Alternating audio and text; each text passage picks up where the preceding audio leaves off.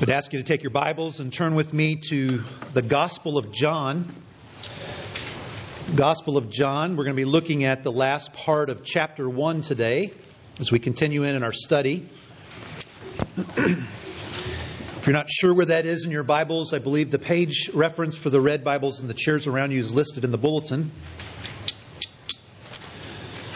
We're going to be looking at chapter 1 of John, beginning in verse 35 and down to the end of the chapter. John 1, beginning in verse 35. The next day, again, John, and this is John the Baptist, was standing with two of his disciples. And he looked at Jesus as he walked by and said, "Behold, the Lamb of God." The two disciples heard him say this, and they followed Jesus. Jesus turned and saw them following and said to them, "What are you seeking?" And they said to him, "Rabbi," which means teacher, "where are you staying?" He said to them, "Come and you will see." So they came and saw where he was staying, and they stayed with him that day, for it was about the 10th hour. One of the two who heard John speak and followed Jesus was Andrew, Simon Peter's brother. He first found his own brother Simon and said to him, "We have found the Messiah," which means Christ. He brought him to Jesus. Jesus looked at him and said, "You are Simon, the son of John. You shall be called Cephas," which means Peter. The next day, Jesus decided to go to Galilee. He found Philip and said to him, "Follow me." Now Philip was from Bethsaida, the city of Andrew and Peter.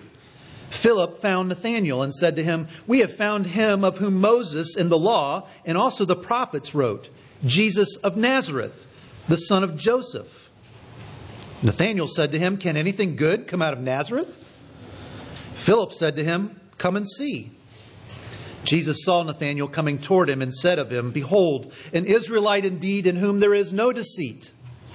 Nathanael said to him, "How do you know me?" Jesus answered him, "Before Philip called you, when you were under the fig tree, I saw you." Nathanael answered him, "Rabbi, you are the Son of God. You are the King of Israel." Jesus answered him, "Because I said to you, I saw you under the fig tree, do you believe? You will see greater things than these." And he said to him, "Truly, truly, I say to you, you will see heaven opened and the angels of God ascending and descending on the Son of Man." Let's pray together.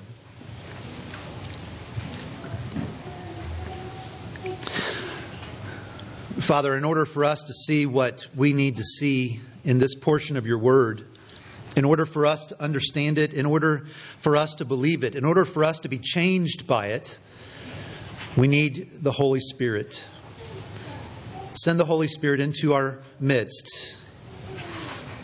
Pray that you would open our eyes, that you would open our minds to understand and to believe, and that we would be different as we leave today.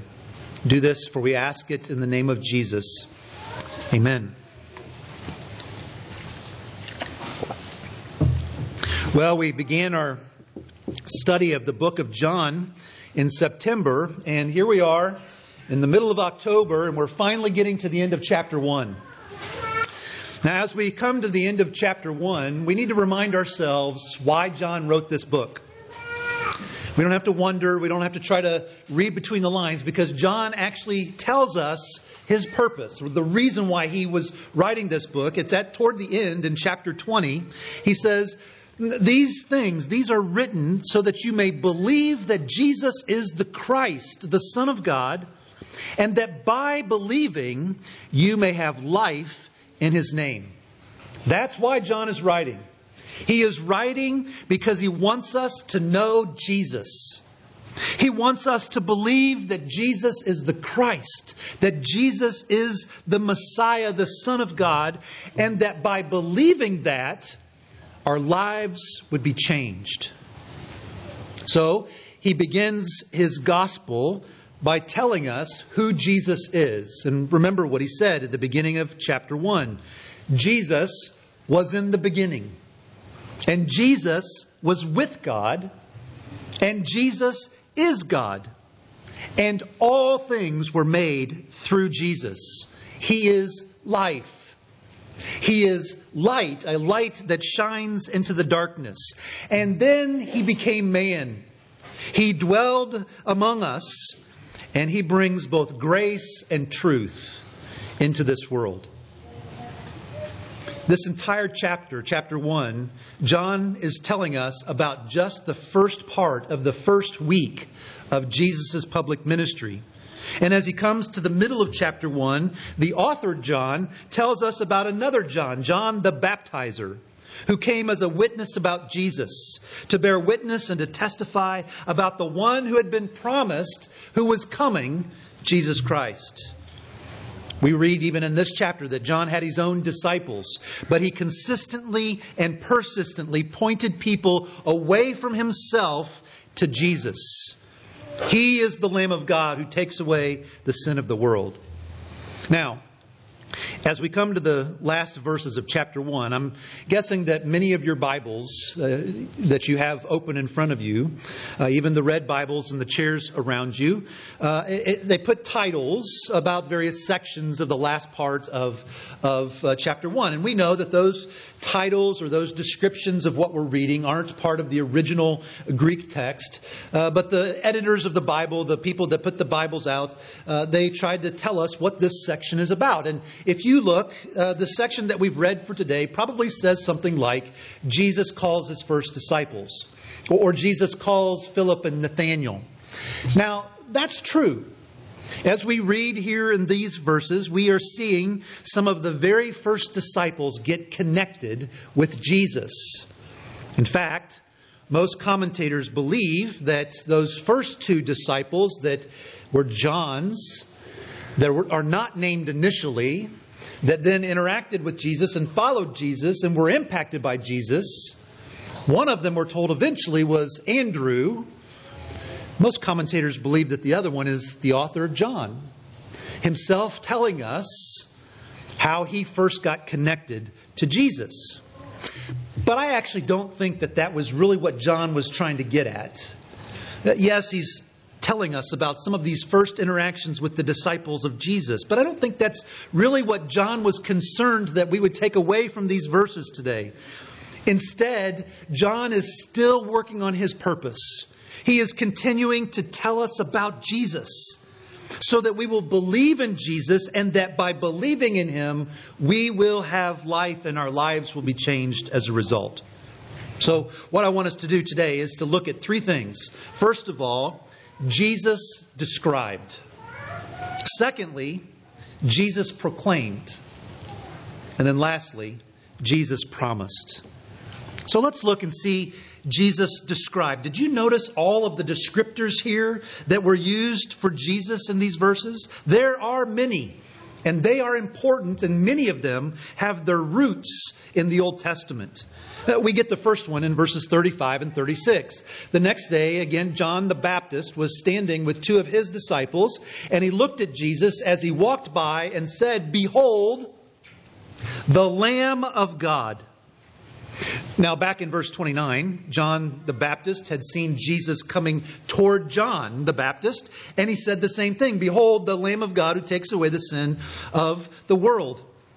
And now it's the next day, and in verse 36, John is standing somewhere with these two disciples, Andrew for sure, and likely John, the writer of the gospel, and Jesus walked by.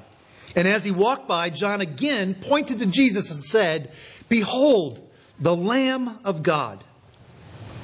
Why is it important for us to know that Jesus is the Lamb of God? What does that mean?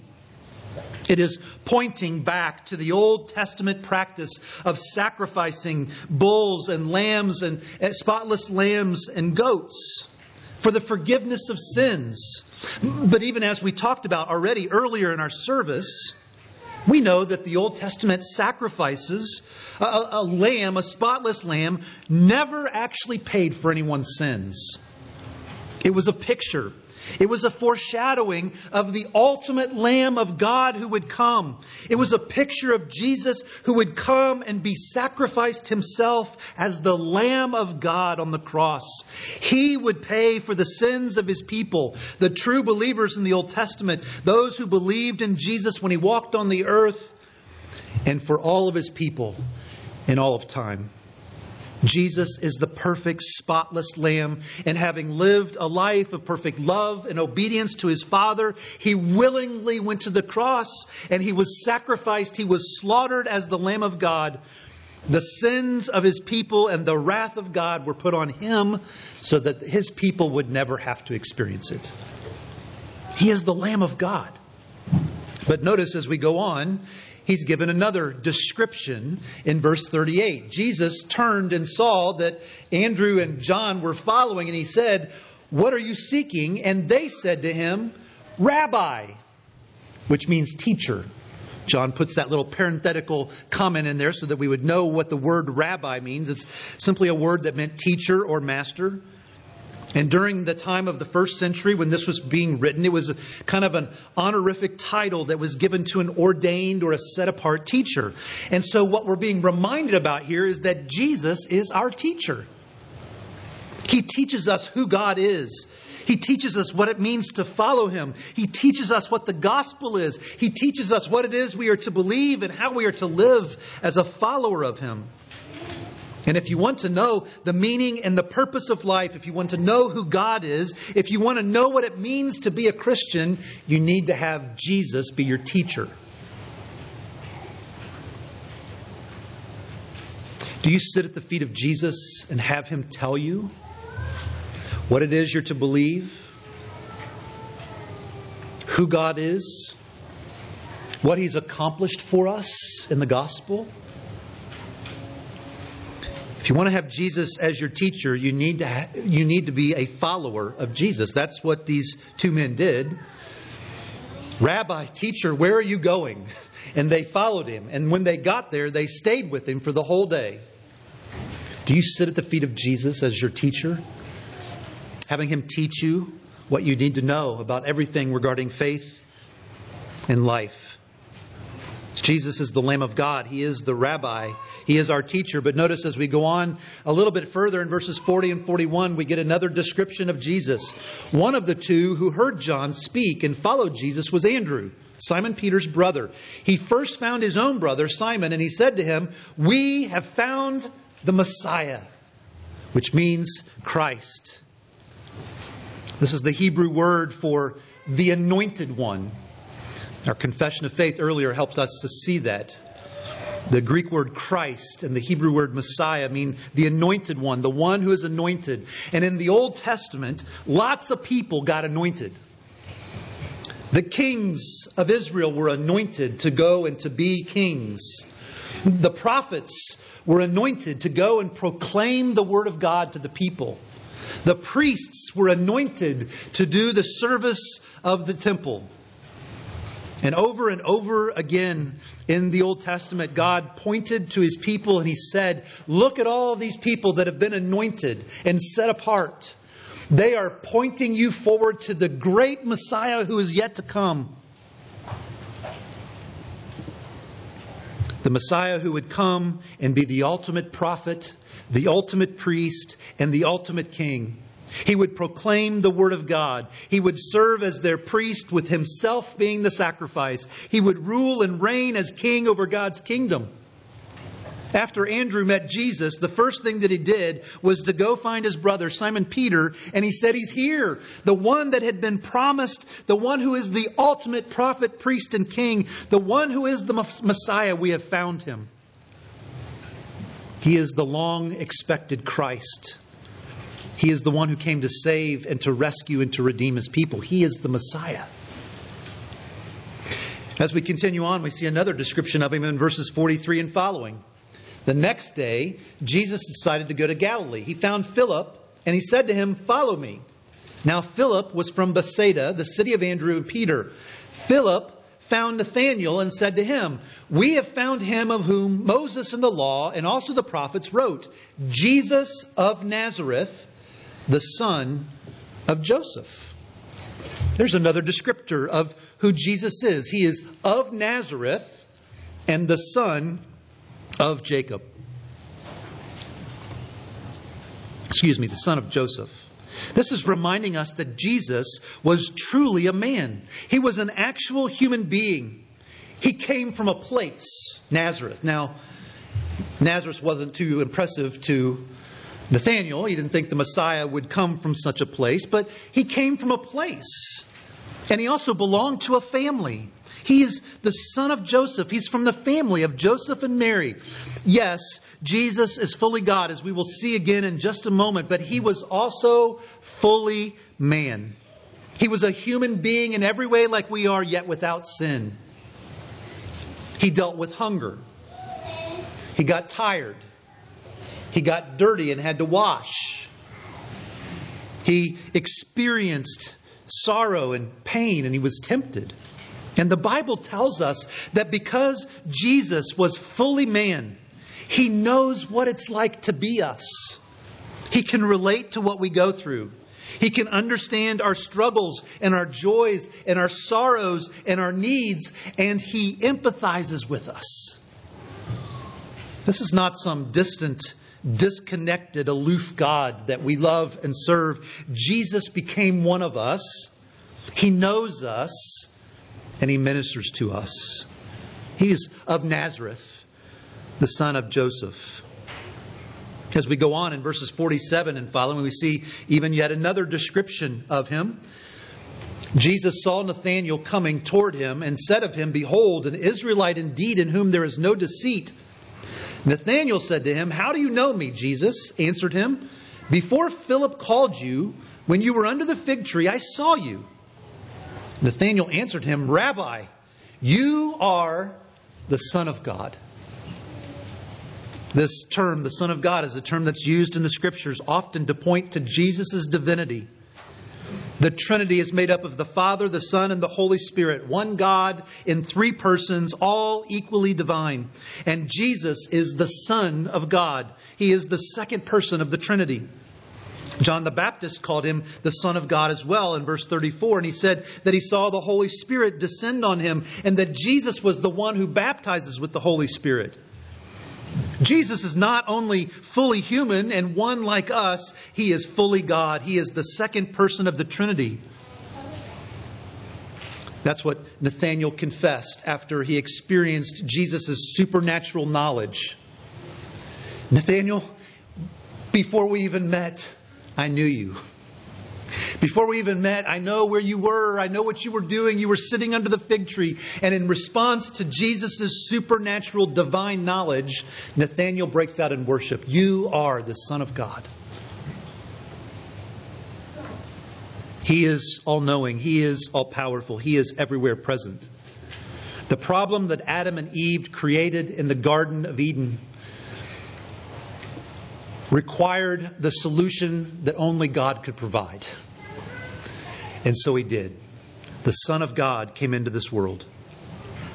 But Nathanael doesn't just call him the Son of God as he breaks out in worship. What else does he say at the end of verse 49? "Not only are you the Son of God, you are the King of Israel." You are the ultimate king that all of the Old Testament kings has pointed to.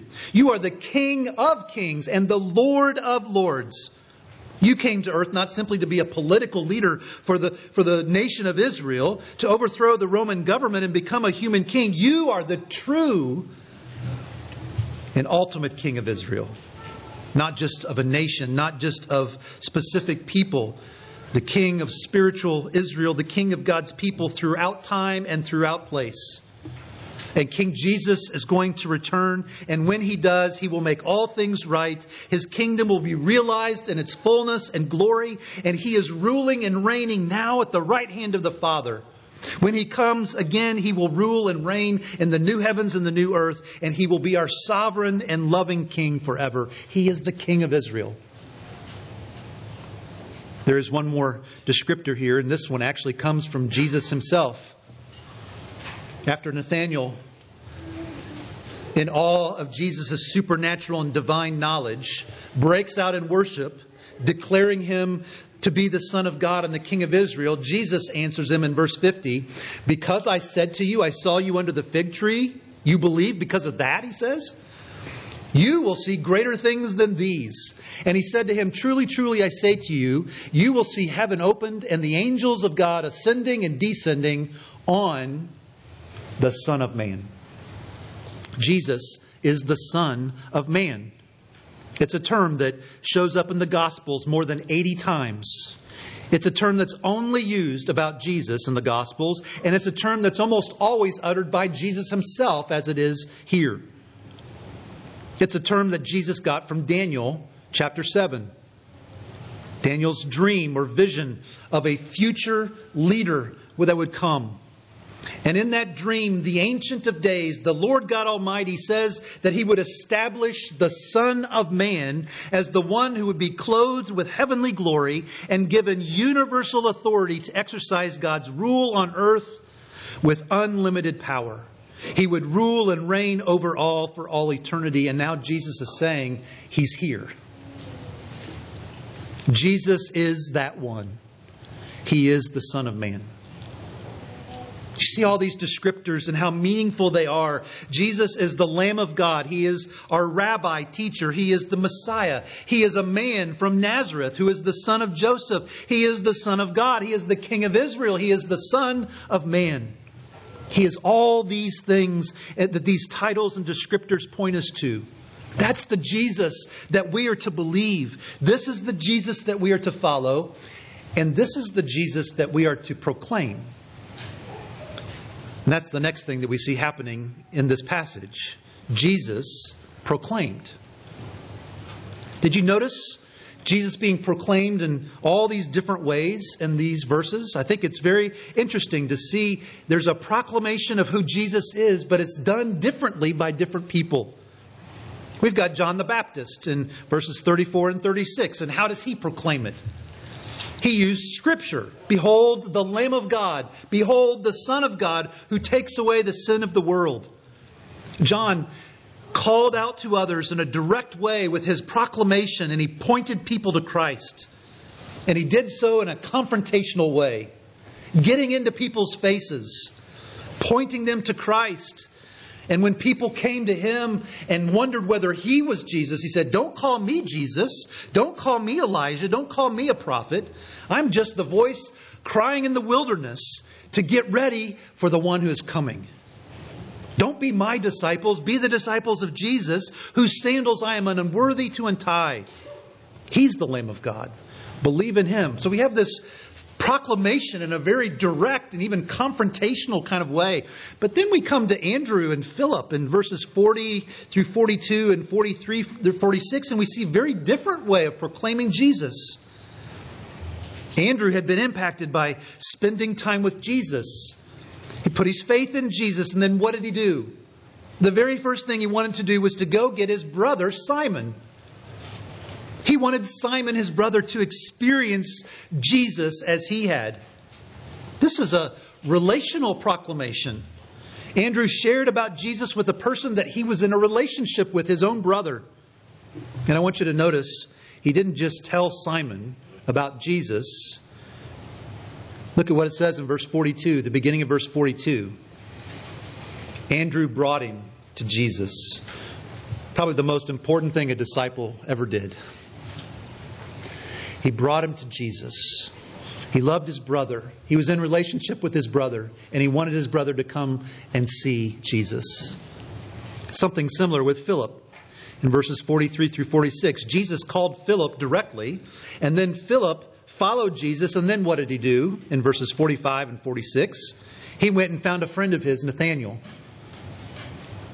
He told him about Jesus, and he said, "Come, see." And he brought him to Jesus. Again, proclaiming Jesus to someone who is in a relationship with a friend of his. And then there's even another way of proclaiming that we see in these verses, and it's Jesus himself in verse 43 as he calls Philip. He calls him directly, and what does he say? "Follow me." It's a clear, understandable invitation. It's not complicated. It's not convoluted. It's not technical. As he did so often in the Gospels, Jesus invited people to follow him, invited people to believe him, invited people to be in relationship with him. Do you see all of these different ways that Jesus was proclaimed here? In different ways, all legitimate ways for us to proclaim and witness about Jesus today. Maybe in a more direct and confrontational way, pointing people to Scripture. Maybe through personal relationships with family members or friends, people that we know that we want them to know Jesus. Maybe it's through a simple invitation. Come, follow Jesus. Come and see Jesus. Believe in Jesus. But the point is this: we need to do it. As God's people, we need to be proclaimers of Jesus as well. We need, with our words and in our deeds, to proclaim Jesus. And listen, you never know how God might be at work when you proclaim Jesus to somebody else. I'm guessing nobody in this room, nobody online, nobody back in C3 knows the name Thomas Bliney. His nickname was Little Bliney because he was such a short little guy. He lived in the early part of the 16th century in England. He had been deeply influenced by Martin Luther's writings. Luther was a little bit older than Bliney, but they were contemporaries. And being influenced by Luther's writings, Bliney joined the Protestant Reformation that was taking place. Now, Bliney was never known for having a lot of gifts and skills and ability. He never got a sophisticated education. But he loved Jesus and he believed the gospel and he wanted other people to believe the gospel as well. He noticed in the local church that there was a priest in that church who was someone who seemed to have great learning and great ability, but Bliney didn't believe that he understood salvation by grace alone, through faith alone, in Christ alone. So one day, Bliney went to the church. He knew that the priest was hearing confessions in the confession booth. And so he waited for his turn. And then he went in. But instead of sitting down and confessing his own sins, he began to tell the priest about Jesus. He began to tell the priest, "You're a sinner. And apart from faith in the Lord Jesus Christ, you will perish. Your good works can't save you. You being a priest can't save you. It is only through the imputed righteousness of Jesus Christ that you can be saved." The priest was converted. The priest's name was a man called Hugh Latimer. Some of you know church history well enough to know that Hugh Latimer was one of the great leaders in the English Reformation. He ended up being chaplain to King Edward VI. He was martyred for his faith in Christ, and his martyrdom became a rallying cry for the Protestant Reformation. Little Thomas Bliney had no idea. He had no idea how God would use his faithfulness in proclaiming Jesus to somebody. Andrew had no idea that by bringing his brother, that we know as Peter, to meet Jesus, that God would be at work in such a powerful way to raise up one of the leaders of the beginning church. And brothers and sisters in Christ, you have no idea. You have no idea how God might be at work in your faithful proclamation of Jesus to raise up someone who could be powerfully used in the church and the kingdom of God. Our calling is always to be ready to share the hope that we have in Christ. Our calling is to be faithful in proclaiming Jesus to others, both in our words and in our actions. It's to bring people to Jesus. It is to say, "Come and see. Come and see Jesus." There's one last thing that I want us to see in this passage. Not only Jesus described and Jesus proclaimed, but Jesus promised. He promised something for those disciples that he was engaging with in these verses. Nathanael was won over by Jesus' omniscience, his supernatural divine knowledge. He was converted and broke out in worship in verse 49. And then Jesus made a promise to him in verse 50. He said, "Nathanael, are you saying that you believed me just because I told you where you were sitting before I met you? You have no idea the greater things that are coming.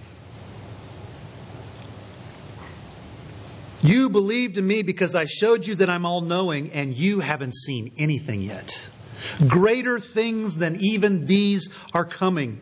And then Jesus goes on in verse 51, and this verse should sound familiar to us. It's Jesus drawing on the story of Jacob in Genesis 28 that we read earlier in the service. Jacob's vision of a ladder between heaven and earth and angels ascending and descending on that ladder. It was a foreshadowing of some sort of connection that would be established between God and man. Some kind of mediation that would take place between God and man. And here Jesus explains it for us. The ladder is the promised Son of Man who would come, Jesus. And Jesus is promising to Nathanael and promising the disciples then that they were going to see this Messiah at work. They were going to experience His life and ministry. They were going to see the power of God at work in their midst. They were going to see miracles. They were going to see water changed into wine. They were going to see lepers and lame people healed. They were going to see thousands of people fed with just a few loaves of bread and a fish. They were going to see people's lives transformed. They were going to see demons cast out. They were going to see dead people raised from the grave. They were going to see Jesus Himself go to the cross and die and yet conquer death by rising on the third day. They were going to see the story of redemption that had been first told in the Garden of Eden to Adam and Eve in Genesis chapter 3. They were going to see this story of redemption worked out right before their eyes. What an incredible promise. But the promise that Jesus gives is not just for those disciples then. It's for us disciples now. Jesus was speaking to Nathanael in verse 51. But when He did, and He says, "Truly, truly, I say to you," those are plural. It's as if Jesus is speaking to Nathanael, but He says, it's not just about you, Nathanael. It's about all of you disciples that will become my disciples. It's about all of us throughout time and place. Jesus promises greater things are coming. Now, the promise for us is different. We don't get to experience the same thing the disciples did who lived with Jesus when He was on this earth. But still, there is a promise for us as His disciples. We too will see great and powerful things happening, great and powerful things in the church. God answers prayer. And if we reflect on that reality, and we think about the God of creation, the Lord God Almighty, hears and listens to our prayers and answers our prayers. That is amazing. We will see people who have hard hearts, steeped in sin, slaves to disobedience who are converted and changed. We will see people's lives change from darkness to light. We will see God take His Word through the Word read and the Word preached, and through the work of the Holy Spirit, we will see our own and others' lives shaped and molded and conformed, changed more and more to what it says that we're supposed to be like. We will get to see the Lord provide everything that is needed to build His church and His kingdom. We have the privilege of the promise of seeing this incredible power at work. Jesus also promises Himself to us. He is Jacob's ladder. He is the go-between between God and man. He is our mediator. He has fully paid for all of our sins. He has fully reconciled us to God. He is our advocate with the Father. He is the one who dispenses grace upon grace to us. And brothers and sisters in Christ, whether you think this life is good or bad, regardless of how we think of this life, you see Jesus' promise to you? Something even greater is coming. Jesus Himself is coming back. And when He comes back, He's bringing the new heavens and the new earth. He will remove all sin and disease and death. And whatever sufferings we experience in this life, the Bible tells us they are not worth comparing to the glory that will be revealed when Jesus comes back. Greater things are yet to come for God's people. So don't lose hope. Believe in Jesus. And by believing in Him, have life in His name. Let's pray together.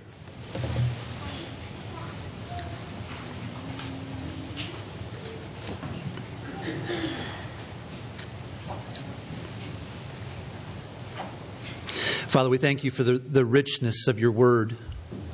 And we thank you for John and how he is captured in such meaningful ways in this first chapter who this Jesus is. Would you give us greater faith to believe in this Jesus? And Father, as we believe in this Jesus, would you transform our lives? Make us more and more into the people of your pleasure, of your delight. We ask that you would do it because we ask it in Jesus' name. Amen.